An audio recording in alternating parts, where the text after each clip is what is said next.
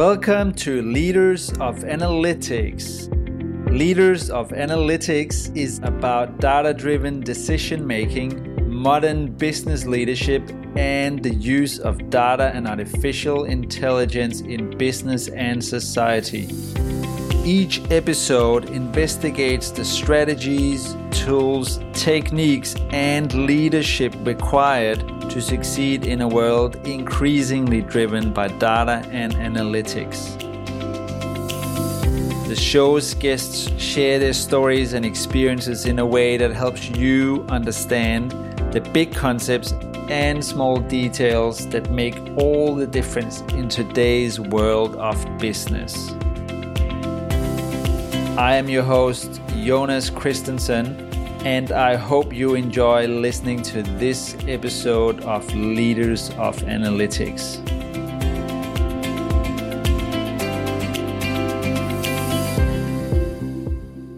Being an entrepreneur is basically like going from one crisis to the next. Those are the words of Michael Kingston, co-founder and CEO of Seeda. At a point in his career when Michael was thriving, he took the daunting plunge from successful executive to entrepreneur and startup founder. Most people would be too scared to take such an enormous risk. However, this step has been Michael's key towards work-life satisfaction. 3 years later, Michael and his co-founders have built Seeda, an AI-assisted marketing analytics product purpose-built for Shopify-based e-commerce platforms. Seeda helps marketers make sense of the enormous amount of data coming at them from numerous sources and help them use this to optimize their marketing activities. Whether it's SEO, email marketing, or digital advertising, marketers are often stuck with a heavy burden of technical implementation and optimization. Seeda's product is the AI analyst that helps the world's 5 million Shopify stores figure it all out without needing to be a technology or analytics expert. If you're curious about startup life or are thinking about starting your own business, then this episode is definitely for you. In this episode, we discuss how Michael gradually but surely made the shift from employee to entrepreneur, how Michael figured out what he wanted to work on as an entrepreneur, how Seeda's AI analyst is a potential game changer for Shopify-based businesses wanting to get more out of their marketing efforts, the scaled data architecture that allows small businesses to take advantage of data practices normally reserved for large corporates, Michael's advice for anyone wanting to start their own business, and much more. Let's get to it. Here's Michael.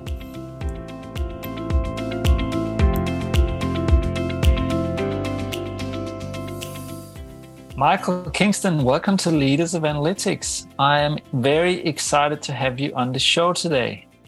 Hi, Jonas. Great to be here. Thanks for inviting me on.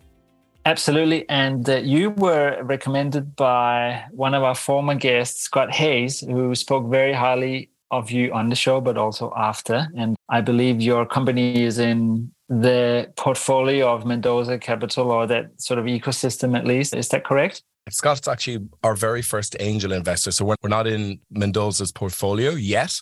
They do focus on AI, but Scott's an angel investor. But actually, funny backstory, I met Scott completely randomly in Melbourne about 6 years ago. And it turns out he had married my favorite teacher's daughter in high school. My favorite teacher was Mr. McGinn. He was my maths teacher, and Scott is married to Mr. McGinn's daughter.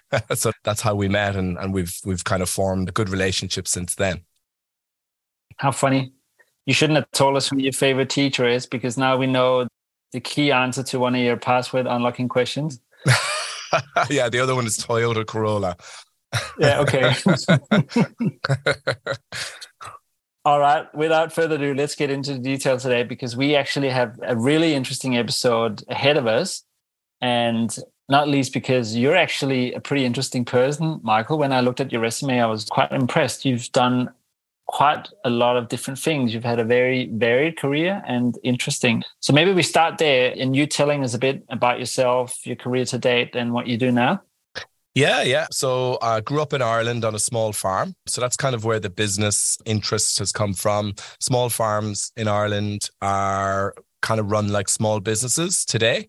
So yeah, learned a lot. Saw my parents work that farm. Every dollar they made was directly dependent on their manual labor. So I kind of really got a good understanding for how small businesses work.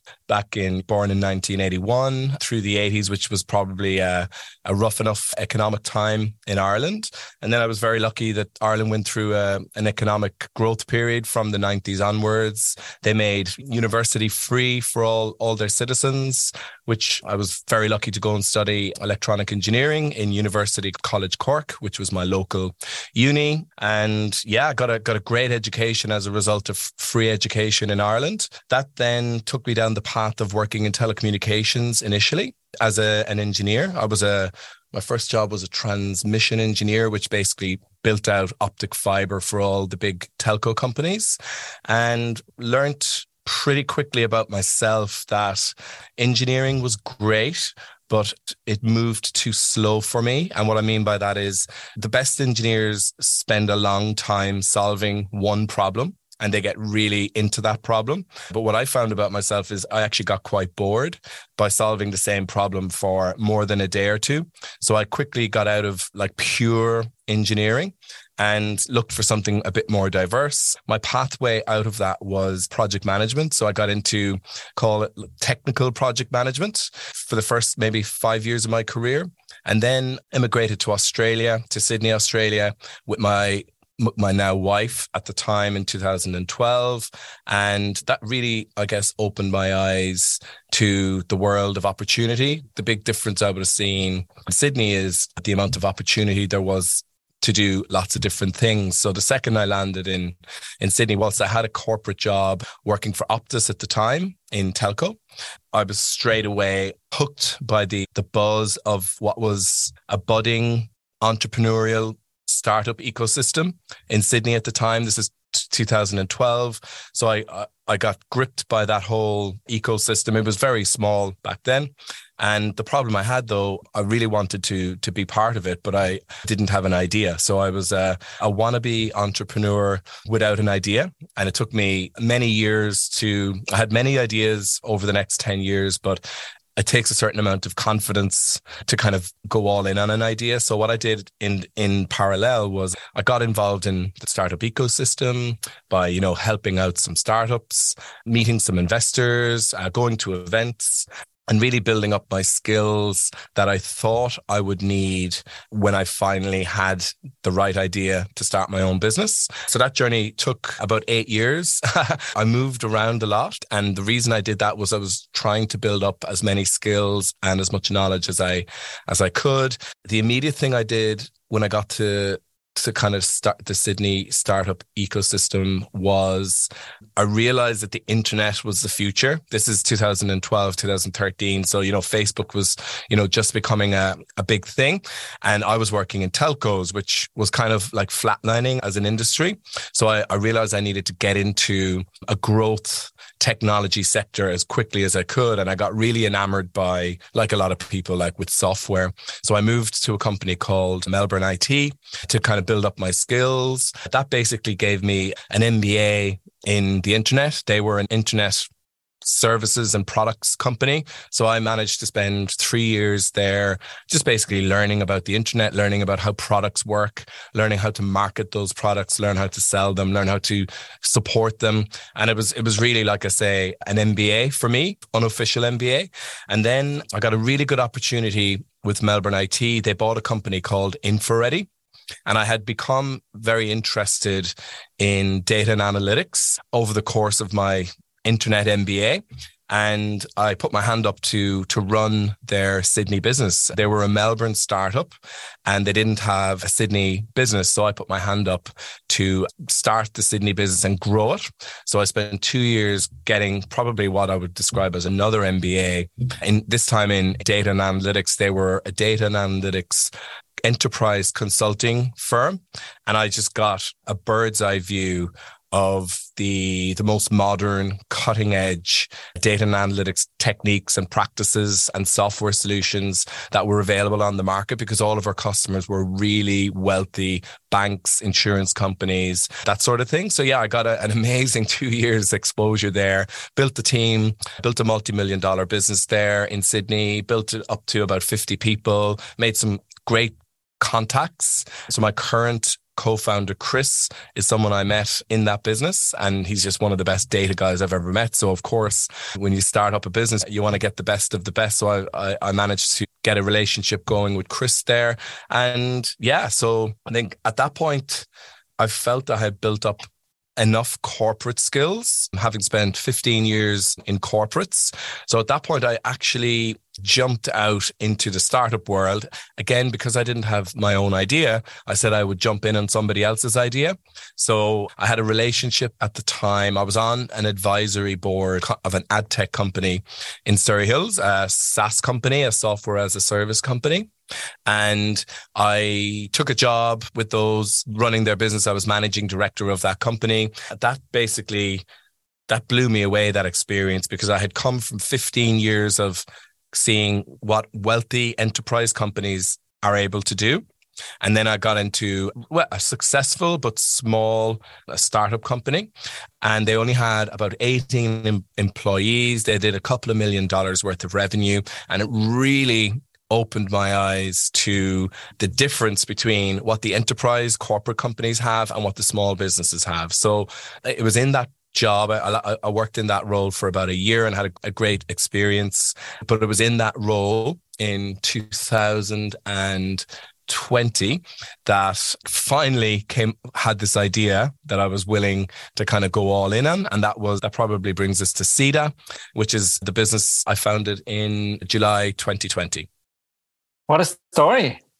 And so much to pick up on there. So as I listen to you, Michael, I'm thinking about a few things. Well, firstly, I'm very excited that you fell in love with data and analytics, because I am in the same camp. And we've had a few people on the show that have done that journey where they're very technically gifted with respect to IT, but then they all of a sudden see the power of data and so on. And you and I are both from a generation where there were no degrees in analytics or anything like that. So it's something you fall into from something else, or it was at least back then. It was not a path you chose on its own.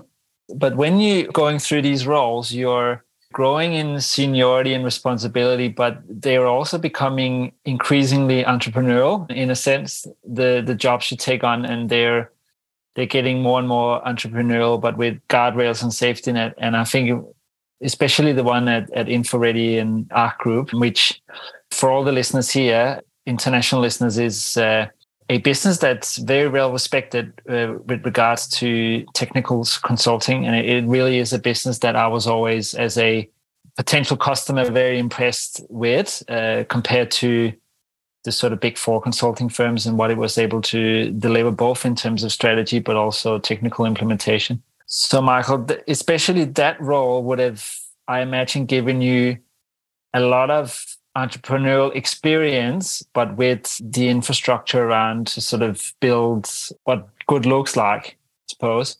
Yeah. What great looks like. And I guess I got a front row seat to what entrepreneurialism looks like, because the founder of that business is a Melbourne guy called Tristan Sternson. And I just got lucky in that right time, right place. He, as part of me taking on the Sydney job, kind of took me under his wing and basically trained me how to be an entrepreneur, which was very, very lucky for me. I learned a lot off of him, not just about the technical side of data and analytics, which is, very important, but also how to actually grow a business, how to build relationships, how to sell, how to put together products and solutions so that they become more attractive to prospective customers. So I got a really lucky break there. Like I say, right time, right place, having built a good relationship with him. And I would say the guardrails bit, just to kind of point out to a lot of people, the guardrails bit, I underestimated how important that was at the time, because I absolutely had guardrails. I thought at the time, oh, I'm doing something really entrepreneurial here. I'm taking a lot of risks with this new job. But the reality, looking back now with the benefit of hindsight, the reality is I wasn't on the spectrum of risk when it comes to startups and entrepreneurship.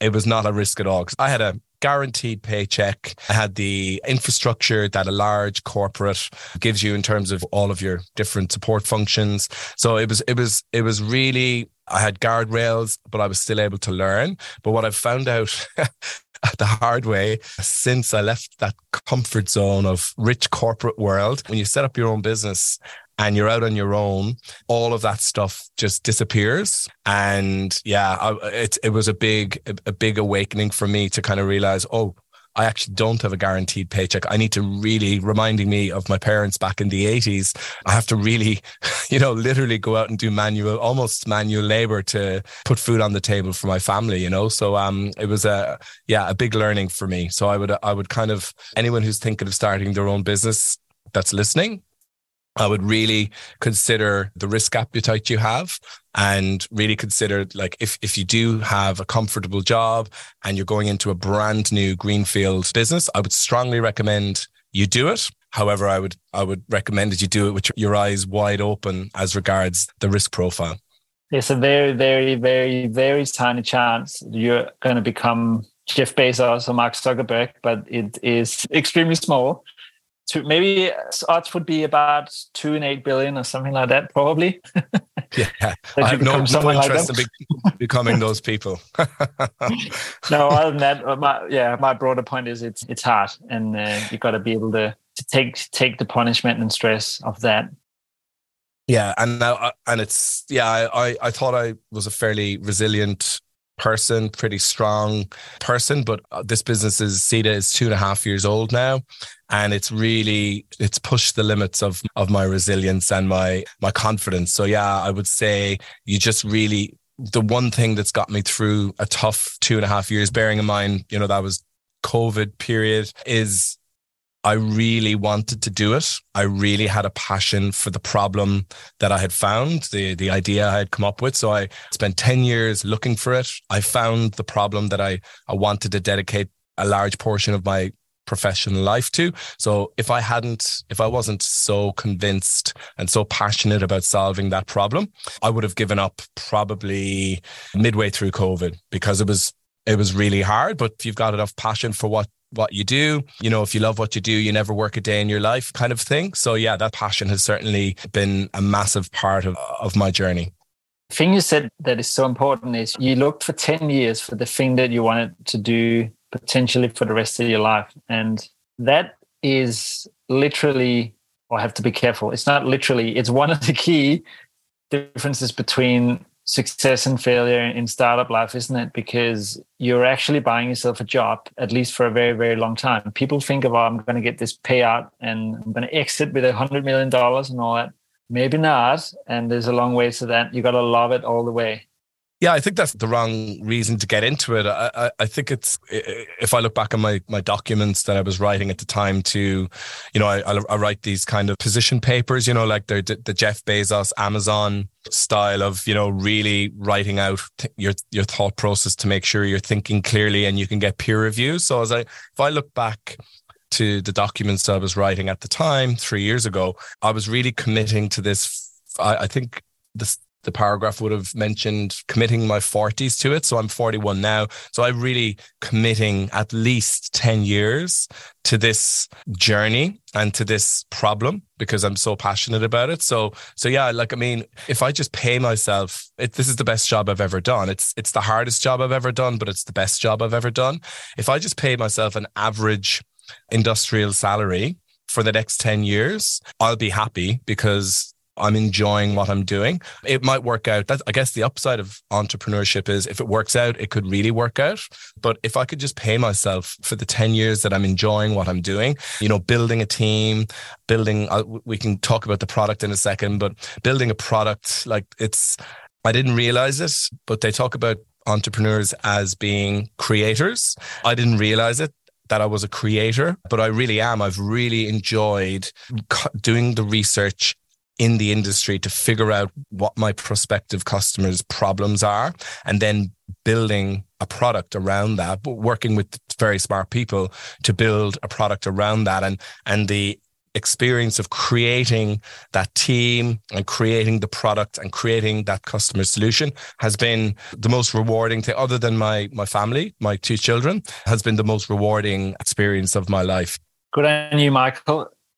Let's hear what this passion is actually all about and what the product is. So you are talking about Seeda, your company, which you've co-founded.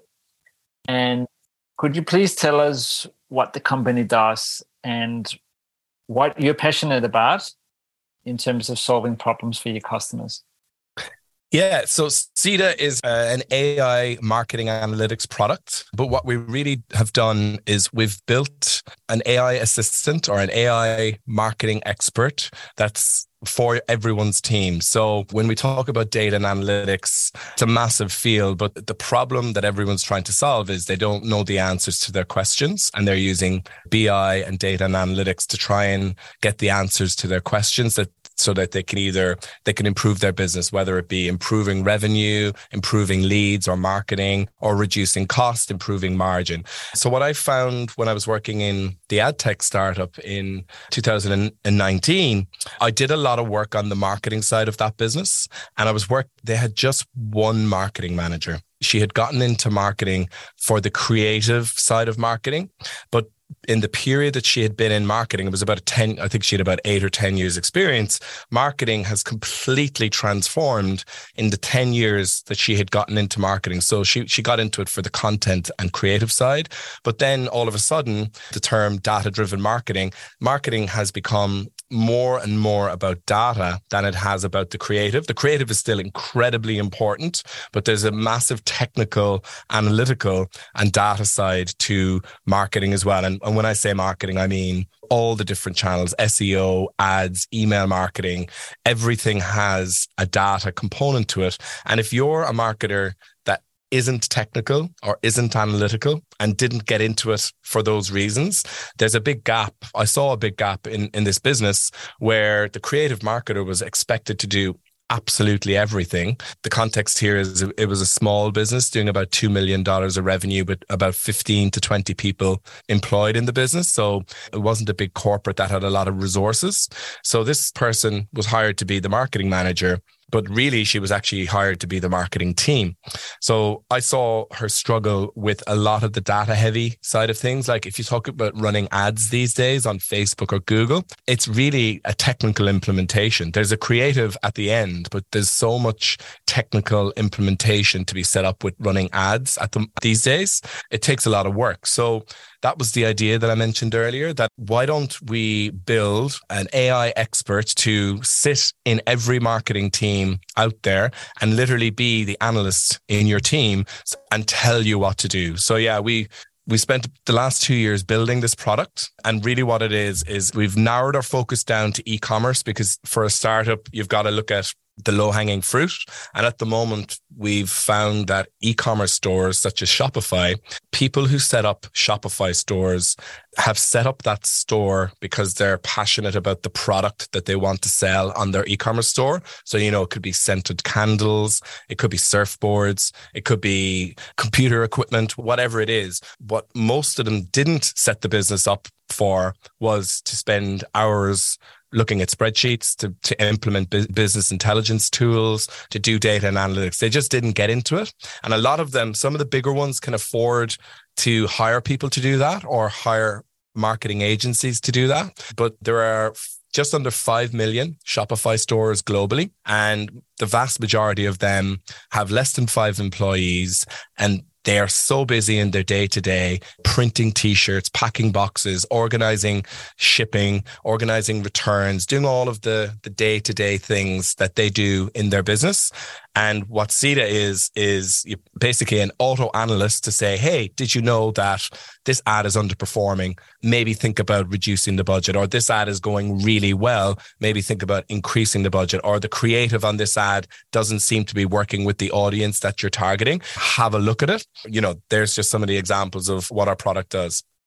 So to understand a bit further what's actually under the hood, if I give you some examples here, maybe you can tell me whether I'm getting it right. So you've got some standard marketing channels. So say Facebook ads, you got search engine marketing. So the little things that pop up at the top of Google when you search that say has a little ad label on it. You might have display ads. So again, images that are sitting inside a website. And they're sort of reasonably standardized. There's almost pseudo monopolies or a few very big players that have big platforms that drive most of this. So is your product sort of integrating into those places, consuming the data that's in those and kind of playing it back to the user? Is that kind of how it works? Well, not quite. What we're actually doing, there are products that integrate into those platforms and work within the Googles and the Facebooks. But what we found is to really help the business out, we need to actually give them a source of truth that they can trust. So when we did research on how to build a product 2 years ago, we found that a lot of people were logging into the main marketing ad platforms. They were looking at numbers and they didn't know where to look. They didn't know how to read the dashboard. They didn't know what insights were important. They didn't know if they could trust the data. So what we actually did is and I'll tell you how we built it in a second, but what we did in a non-technical sense is we've made it very easy, no code solution where you click and connect. You don't need any technical ability whatsoever. You just need the login of your ad account or Klaviyo account or MailChimp account, all your different marketing platforms. And you just click and connect. And we use some very sophisticated data and analytics in the background to pull all of your data from every single application you run your business on. So for example, Shopify, Google, Facebook, Klaviyo, MailChimp, HubSpot, Salesforce, Xero, QuickBooks, like every application that you use to run your small to medium size Shopify store, or even larger Shopify stores as well. Like, believe it or not, JB Hi-Fi here in Australia is on Shopify Plus. So there are some massive e-commerce businesses on Shopify, which is the reason we decided to help those customers first.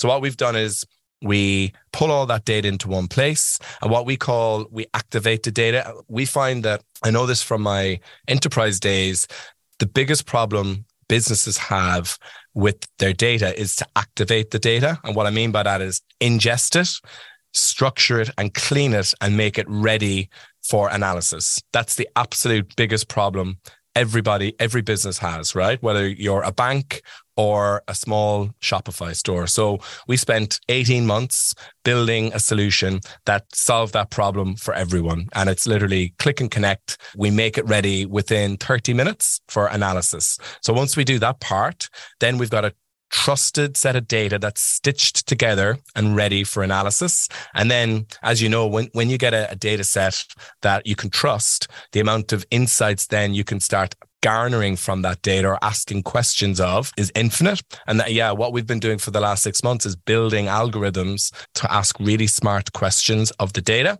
And then if the answer is interesting, we've built a smart alert system where we alert the Shopify store owner that you should know about this.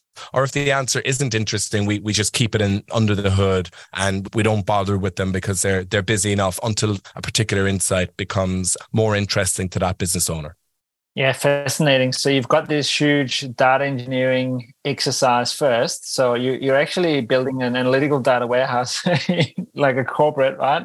So you're doing that first and then you're analyzing it afterwards. That's pretty much what you've spent 2 years on.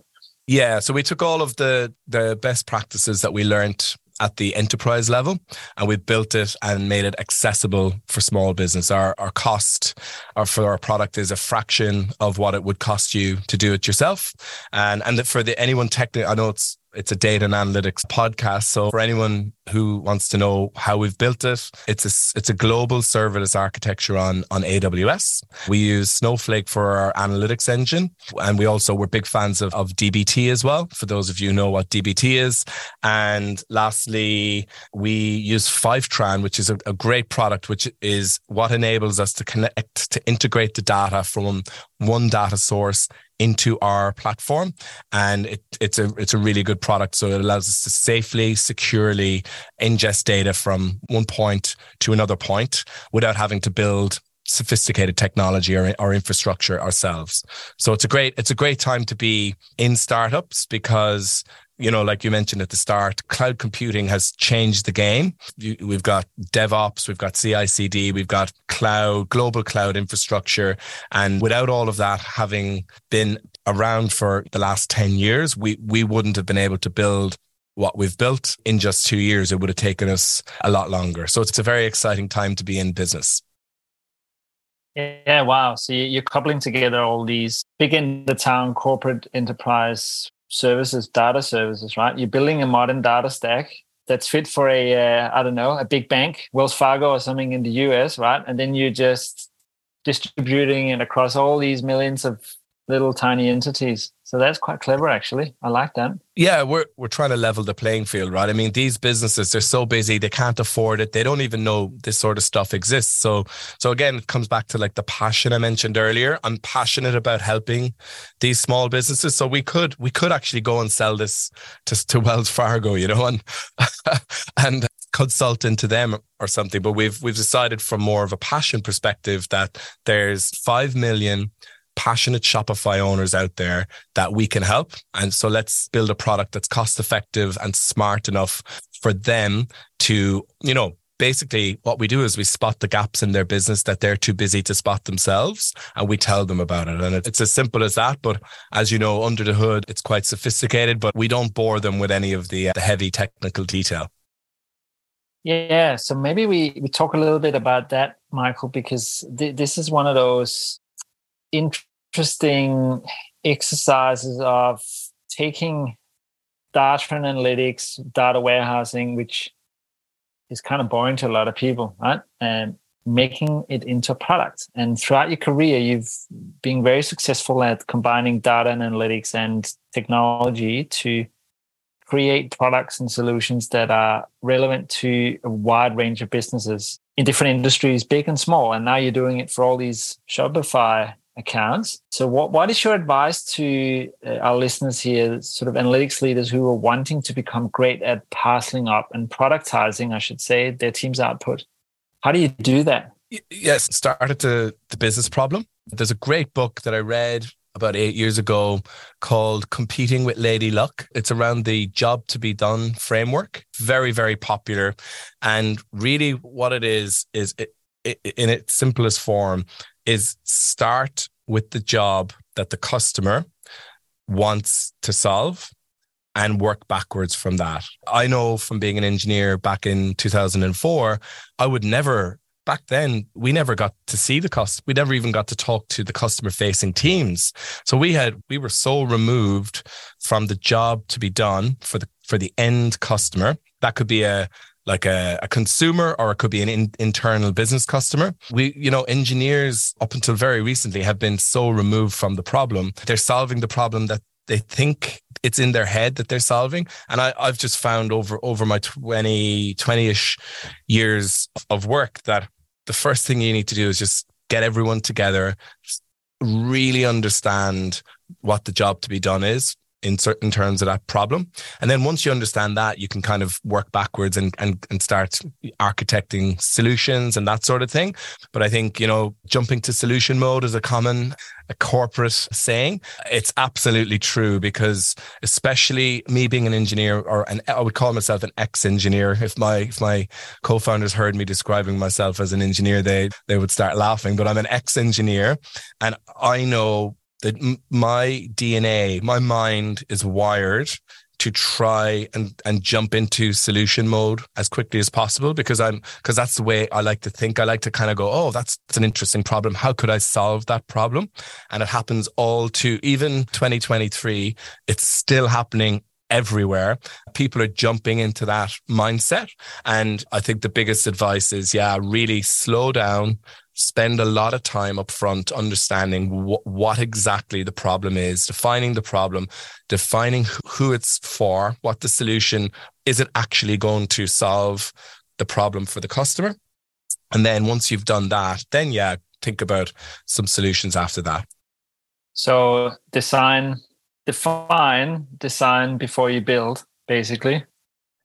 Yeah, like there's human-centered design has become very popular. Yeah, like, I mean, I'm a massive believer in it, but for every engineer that listens to your show, it may not feel natural to engage in the process with designers like UX, UI designers. It may feel like not the best use of your time. I would just say, I've got quite a diverse background. I've seen it from every angle. And I would say, just be patient and go with the process. And you might be surprised with what you find. There's a book that you're making me think of. I'm trying to just find the title here, because I do have it in my Kindle somewhere.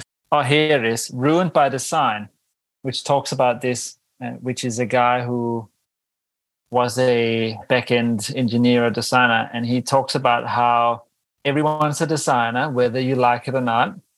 And if you don't realize that, appreciate that, and take on that responsibility, you're going to create all this havoc unintentionally around you. So he used examples of tech businesses using data for experimentation, but it actually is hurting lots of people at the other end, because you're experimenting with real humans. So for instance, some big social media platform experimenting with whether they can change political views by serving up certain things or what have you, right? Well, it's wow, what a fun experiment. Well, guess what? It's actually pretty mean and horrible at the end of the day. But from that, even down to the smallest things that you design, industrial design or technological design out in society, you have a responsibility for more than the functional spec or the functionality of the thing itself. It's also about how it impacts the greater society. So that's another book to add to.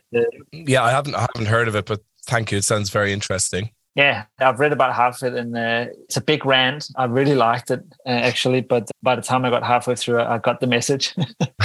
Maybe the second half is I've missed something out, but the point is what I've raised here. Yeah, but do check it out. Now, Michael, I'm interested in hearing a little bit more about tech startup life. Right? So you are now established enough to have gone through the process of, as you said, you've received funding from external investors and so on. So you've got a setup. You're a couple of years in. You've got a product that works and so on. You talked a little bit about it in the beginning, and having the feeling of losing all your guardrails when you really went into true entrepreneurship.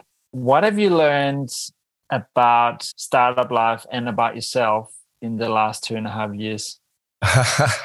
That's a long question to answer, but I'm trying to condense it down. Look, a startup is really, really hard. Starting any business is, even though I was very well equipped, I was 39 when I started it.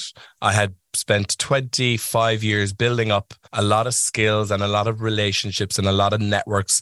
I read somewhere recently that 39 is like the age that gives you the best chance of succeeding with starting a new business. So I was coincidentally that age, but I'm not putting up the success flags just yet. But I was very, very well equipped to start Seeda. And even still, it's been the hardest thing I've ever done. It's literally 10 times harder than you think it's going to be, or actually 100 times harder. If you were in sales before you start up your business and you think you're good at selling, when you build your own product, no one really wants to talk to you. Like, I mean, you don't have a big brand behind you. You might have been selling a big brand previously, but now no one's ever heard of you. Selling becomes a completely different thing. I spent most of 2022 trying to give away my product for free, and nobody wanted it. So it's like, it's so hard. There's so many products out there. The industry is flooded, and I would just say, like I said earlier, you need to be passionate. I know the problem that I'm trying to solve. There are a million different ways I could solve that problem. And me and my co-founders are still doing a lot of customer research on, we haven't found product market fit yet, which I could explain that for your listeners if you like, but we haven't found this organic uptake of our product just yet, because we're still doing customer research. We're still loading customers onto our software, and moves. Yeah, every time when I was in corporate world, I would do a 30, 60 and 90-day plan, just personally for my own role and maybe for some team members. In those 30, 60, 90-day plans, I was always reasonably accurate around how I would travel over those timeframes. I've actually stopped doing 30, 60, 90-day plans in startup world because it's so unpredictable. They're a waste of time. So I've actually started doing 1-year plans and trying to kind of do really high level targets to try and give us some direction and figure out what bets to make for that particular 12 months period. But yeah, it's so challenges. The ones that you're reading about in the media, the overnight success stories, or the ones who got 50 million or 100 million from investors, that's like the 0.1% or less, 0.01% of startups. The reality is, and I know I'm in Sydney Startup Hub here in Wynyard in Sydney in Australia. So I'm surrounded by my peers, and we talk about it. We know how hard it is. Most startups are in the same boat. It's just really, really hard, especially at the start. And then as you move on and you get a bit of traction. For us, traction took years, not months. And as you get a bit of traction, things start to get a little bit easier with maybe the revenue or the sales. But then, as you know yourself, other issues start creeping up, like operational issues or hiring issues, or the product might break for some unknown reason. You've got to spend a week troubleshooting it. Like, it's basically one of my mentors, he's a successful ex-entrepreneur. He basically says it's like going from one crisis to the next over and over again. So that's the life of most startups. And you've got to be really, really sure that that's the life you want. I think a lot of entrepreneurs and startup folks are a little bit mad, to be honest with you, because like, why would you choose a life like that you're going from one crisis to the next? And yeah, it's a bit of a vocation for me personally. I feel like it's what I was meant to do, so I'm doing it. I enjoy it, but I would say the vast majority of people wouldn't enjoy it. I would tend to agree with that last statement. And I think the main thing we got from that was it's actually really, really, really hard. And we said that in the beginning and it hasn't changed. One thing I've been reflecting on since you started talking is, this is a unsubstantiated comment, but I'm going to make it nevertheless. It seems like a lot of startup founders are kids of, like you, people who had a farm, or immigrants who had their parents were immigrants and they had a fruit shop, or some sort of business like that, where if you don't do the work today, there will be no food tomorrow. How do you think that kind of feeds into this ecosystem? Is that a reasonable kind of observation? Yeah. I don't have any data to kind of support that. But I mean, yes, I think a lot of people have had some exposure to people running small businesses. It may not be their parents. It could be their uncle, their aunt. But yeah, I mean, to want to do the job, you've got to have some inspiration in your background to kind of open your eyes to that and get some value from that. You might have, everyone's got like a friend or a family friend that's had a successful business, or sorry, not everyone, but some people are lucky enough to have, a loose connection that's been successful in business, and maybe people draw on inspiration from that. And for me, even though my mom and dad ran a really small business, it was still, success back then was putting food on the table. So it was successful in that context. And yeah, I certainly got inspiration from that. And then I've been very lucky through my engineering degree and subsequent jobs. I've been very lucky to know a few entrepreneurs who've done some really cool things. And yeah, I'm like, yeah, I want a piece of that success. I know how hard, I thought I knew how hard it was going to be. It turned out to be 100 times harder. But yeah, I definitely think that drives me as well, that creating something from nothing. We all want a sense of purpose in our lives. And if I can create a piece of software that helps even 1% of the e-commerce, 0.1% of the e-commerce businesses out there to have more revenue, give them a few hours of their week back because they don't need to do some data analysis. Like, I mean, that drives me as well, getting the sense of purpose and satisfaction from creating a product that does that for these people.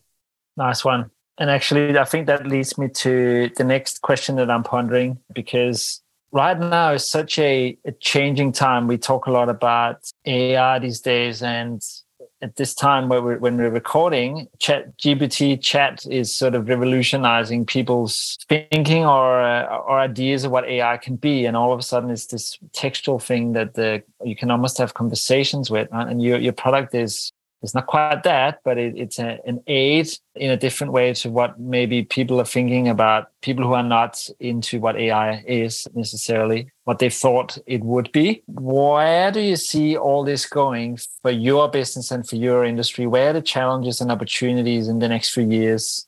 Yeah, I think firstly, AI, people have just got the way I think about it, it's just a tool, right? There's lots of ways we can go and do our job or live our lives. They're just tools like Siri on our phones or Google on Google Home.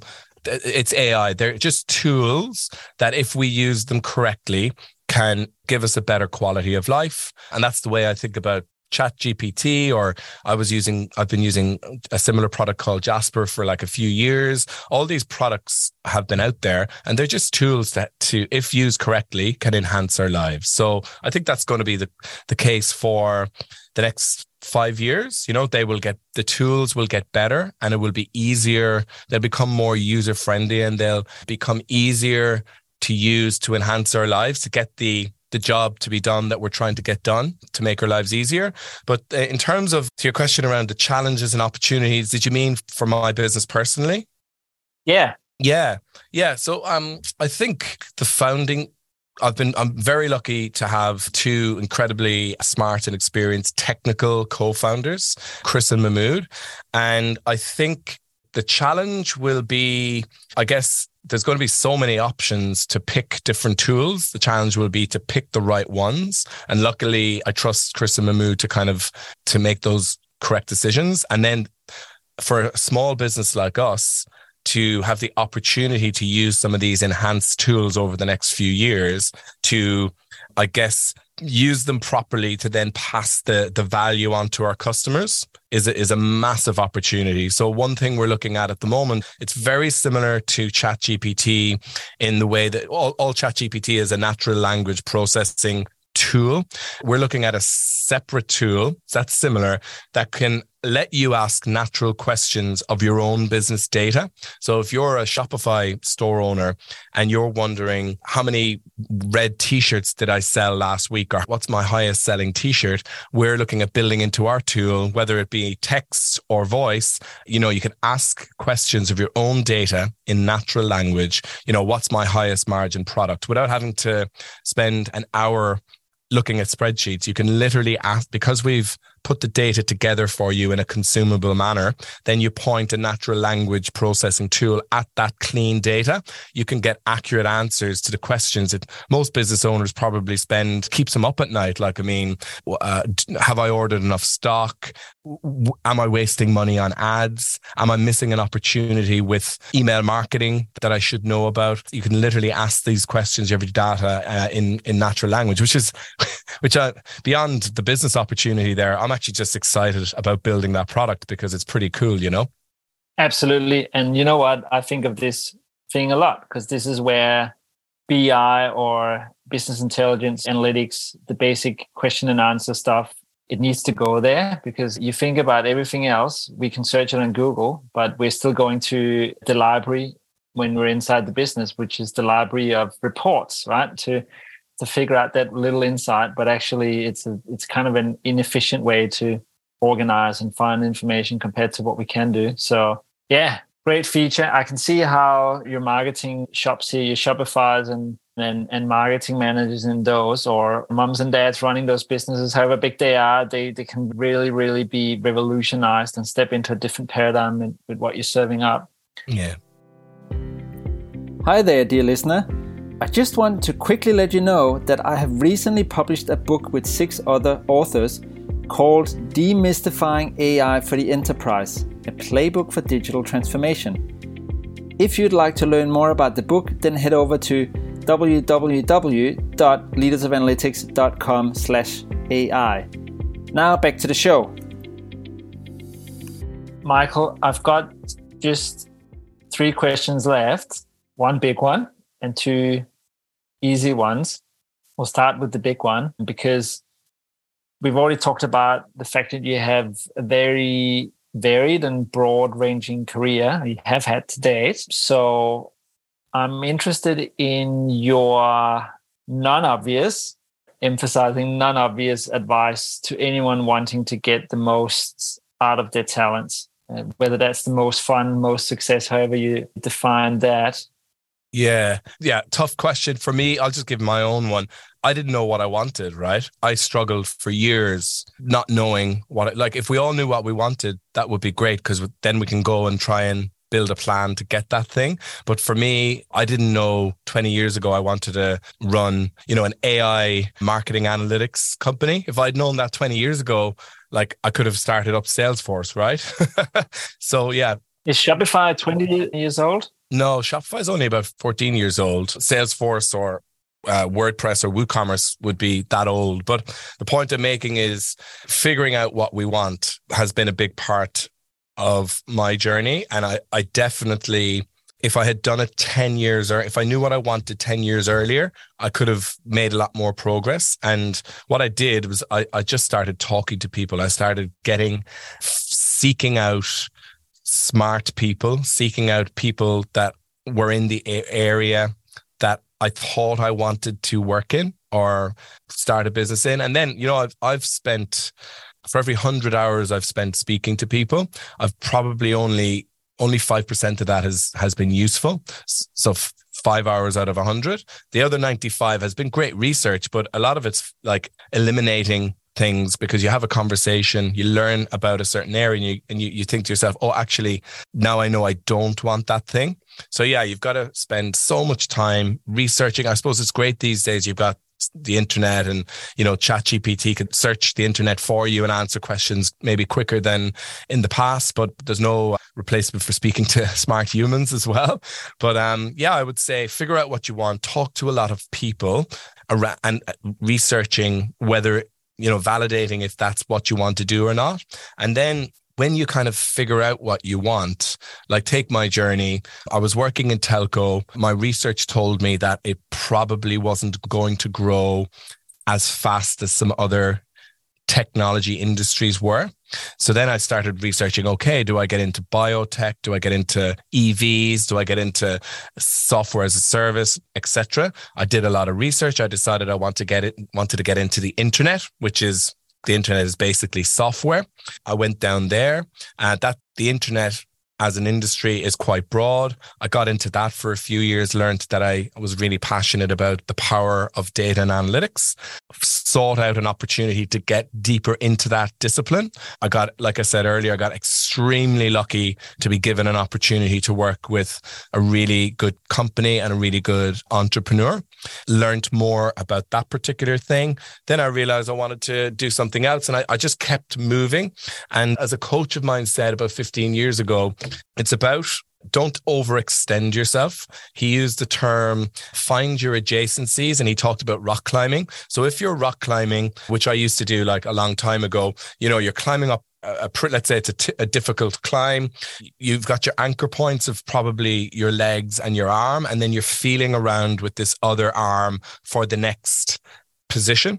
So that's kind of what I did. I held on to my anchor points, which were my people skills, my technical skills, my communication skills. And then I reached out into data analytics, which I knew nothing about. And then I just learned. And because I had some solid anchor points in other areas, I was able to kind of survive and then learn more. And then you kind of go from there. It's been a meandering career for me, but I did it very intentionally. And to get to the point I'm at now, or even, I've still not stopped meandering. I'm still always trying to learn, always trying to meet new people, figure out what's the next new thing. I love talking to people. So, like I'm talking to you now, I really enjoy it. That's a strength of mine and something that I enjoy doing. It gives me energy. So I'll go out and I'll talk to people just for the sake of talking to them. The trick is to try and pick the right people to talk to, because sometimes the conversations aren't as valuable.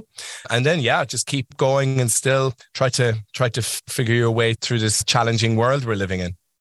So, Michael, last question for the day is, we've all heard now about your story. It's really interesting. And we've heard about Cedar, which is also really interesting. So we want to know more. How do we connect with you and follow you and Cedar from here on? Well, LinkedIn has become the business social network. So I'm only active on one social network, and it's LinkedIn. So follow me on LinkedIn, and our website is www.seeda, spelled SEEDA.io. And all my details are online. If anyone is ever interested to talk more, then feel free to reach out via LinkedIn or email. So that was SEEDA.io. Please go and check that out, everybody. And follow Michael and his company on their journey there. And if you have a Shopify website, then you know what to do next. You definitely need to go over there and have a look. Okay, Michael, we're at the end.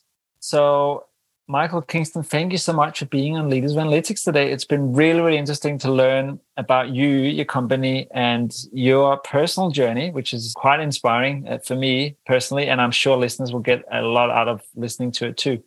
And all the best for you and your co-founders with Cedar. Thank you very much, Jonas. It's been a pleasure to talk to you. Hi, dear listener. Just a quick note from me before you go. If you enjoyed this show, then please don't forget to subscribe to future episodes via your favorite podcast app. I have loads more great stuff coming your way. Also, I'd love some feedback from you on this show, so please leave a review on Apple Podcasts, iTunes, Spotify, or wherever you listen to podcasts. Thanks for listening, and catch you soon.